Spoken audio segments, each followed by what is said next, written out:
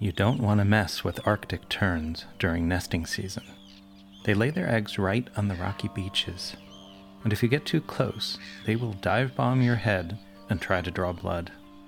Tour guides who lead birding trips give the visitors brightly colored sticks to hold over their heads, so that the terns will attack the sticks instead of their heads.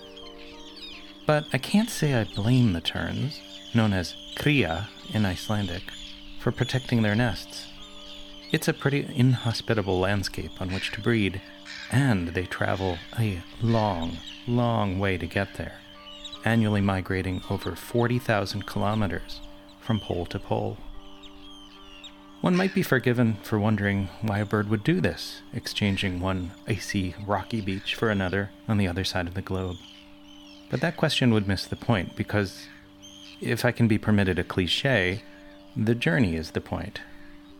I had also journeyed to Iceland, although I took the considerably easier and shorter route via airplane from Philadelphia to Reykjavik. In 2019, blissfully unaware of the impending pandemic, less than 6 months on the horizon, I traveled to Ísafjörður, a small town in the Westfjords region of remote northwest Iceland, to take part in a 1-month arts residency. While there, I collected extensive field recordings and created a new composition that tried to synthesize my impressions of Iceland. The experience was probably best captured in the somewhat terrifying arrival by airplane into Ísafjörður, where the plane must make a hard 90-degree bank to enter the fjord, make a tight circle, and land in the opposite direction on the other side of the fjord, all while dealing with treacherous crosswinds. Descriptions can't really do it justice, which is also something you might say about Iceland in general.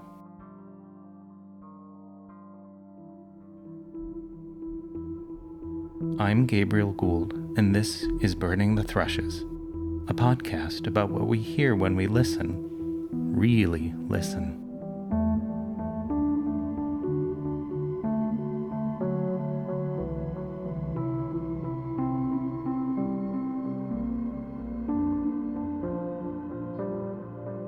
Ísafjörður is a fishing town of about 2,600. It's not on the so-called Golden Circle, but most days enormous cruise ships arrive there to disgorge armies of tourists who flow through the village and meet buses that transport them to beautiful sights in the area, such as the Dynjandi Wedding Cake Waterfall and the Hornstrand Nature Reserve, where, if lucky, they might catch a glimpse of an Icelandic fox. But aside from the tourists, it's a pretty out-of-the-way spot, more famous for disastrous avalanches than anything else. But the Westfjords is the kind of place where you might come upon a minke whale lazily feeding deep into one of the fjords, unexpectedly close to land. I was there to make music, hopefully something like the piece I made in Finland 2 years prior. But I had no preconceived notions about what I would ultimately create, because that would in large part depend on what kinds of field recordings I was able to collect there, what the sounds of the place might suggest to me, and what stories they might tell. After a day or two of travel recovery, I ventured out into the town, which is a human-made peninsula jutting out into the lagoon of a large fjord, confusingly not called Ísafjörð. In the Westfjords, there's almost no flat land to speak of, since it's pretty much all narrow U-shaped fjords with almost vertical hills on either side.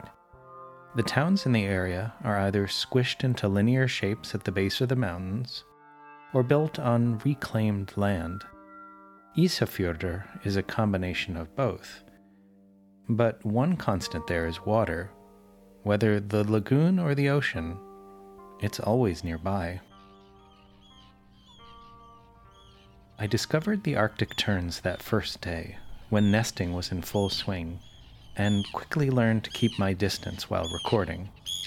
Fortunately, the terns are also loud, so distance wasn't a problem. In some areas, the locals post signs to warn hapless tourists what will happen if they get between the birds and their eggs. The terns are clearly an integral part of the place, its ecosystem, and its culture, and I learned to treat them, like the Icelanders do, with great respect. One thing about Iceland, which is hard to ignore, is that it has a small population, not just of humans, but also in terms of its variety of animal life. There are essentially no native mammals, aside from the Icelandic fox, a variant of the Arctic fox that probably traveled there on floating debris, although birds of many kinds make their homes, or at least their vacation homes, there. So I knew I was going to need more than just biophonic sounds for my composition. I started collecting some of the geophonic sounds of the place, stones, water, and wind being the primary sources. And in such a quiet place, human-made sounds made a bigger than usual impact, as I found one day when a helicopter flew into the fjord right above my head, its deafening roar ricocheting off the mountains.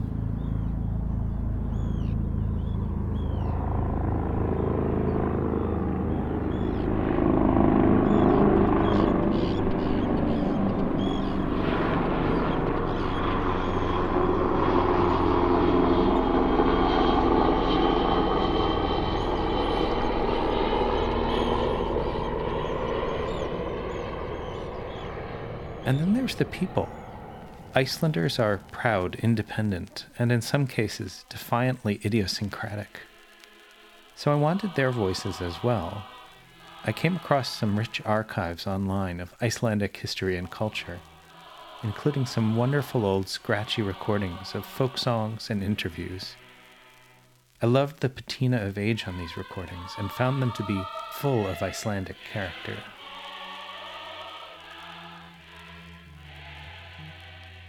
Finally, I looked for words that I could add with my own voice. I wanted something that made reference to Icelandic history and culture and described some of what makes Iceland different from just about any other place. The archives helped me again because I discovered scans of old books containing accounts of travels in Iceland by non-Icelandic visitors, including adventurers, explorers, and naturalists. These were charmingly and occasionally infuriatingly quaint. 2 days later, I was unkind enough to be immensely amused at the predicament of my companion, Mr. Tom Carter, now doing good ornithological work in Australia. They also demonstrated some obvious European ethnocentrism and disdain for the Icelanders, who the writers clearly saw as somewhat barbaric.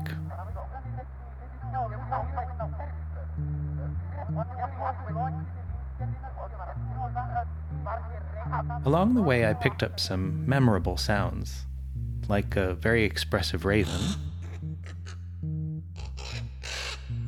footsteps in a tunnel carved through the town's avalanche defenses, and most surprising of all, a minke whale surfacing in shallow water in a nearby fjord. I had a lot of fun isolating the sound of the whale's spout, turning it into something more closely resembling human breathing. Since Iceland has continued to hunt whales long after most countries have given up the horrifying practice, I felt especially satisfied to be able to include the sound of a whale who was very much alive. I knew from the start that the piece would be called Kría, because the Arctic terns were the most representative symbol of Ísafjordr to me. More than the fishing boats, more than the ocean, more than the delicious croissants baked fresh at the local cafe, and more than the enormous indentation in the mountain that the locals called the Troll's Seat. So here's Kría, unabridged, full of sounds heard only in Iceland, alongside my respectful additions that I hope help paint a picture of my month there that makes you want to visit as well. Provided you're careful around the terns.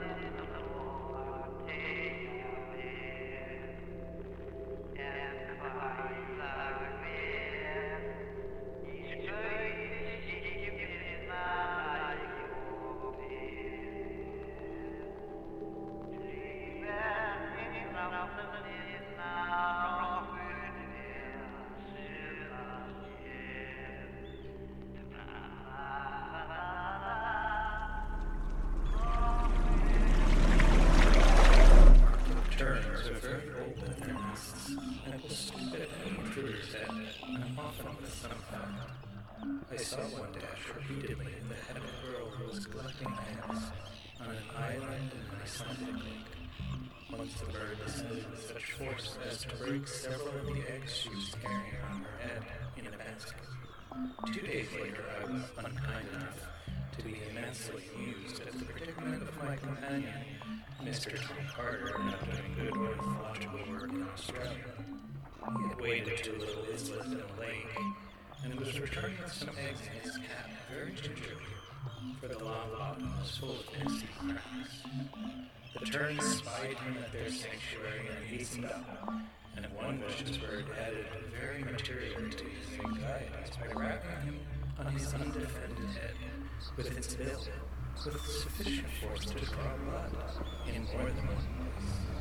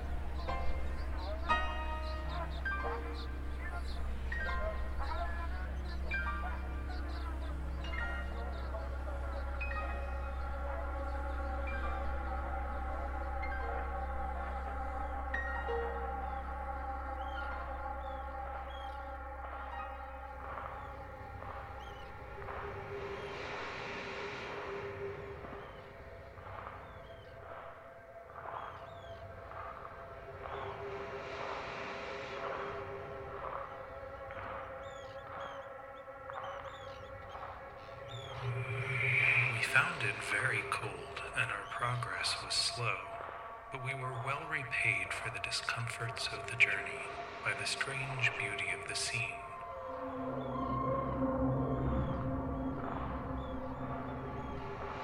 It was a dead calm. There was the silence as of dark night.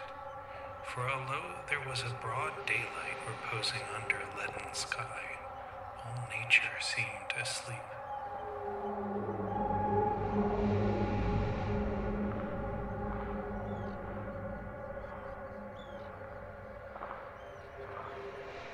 The waters, as smooth as glass, were covered with innumerable seafowl. These lay like little logs upon the surface, each with its head beneath its wing, asleep.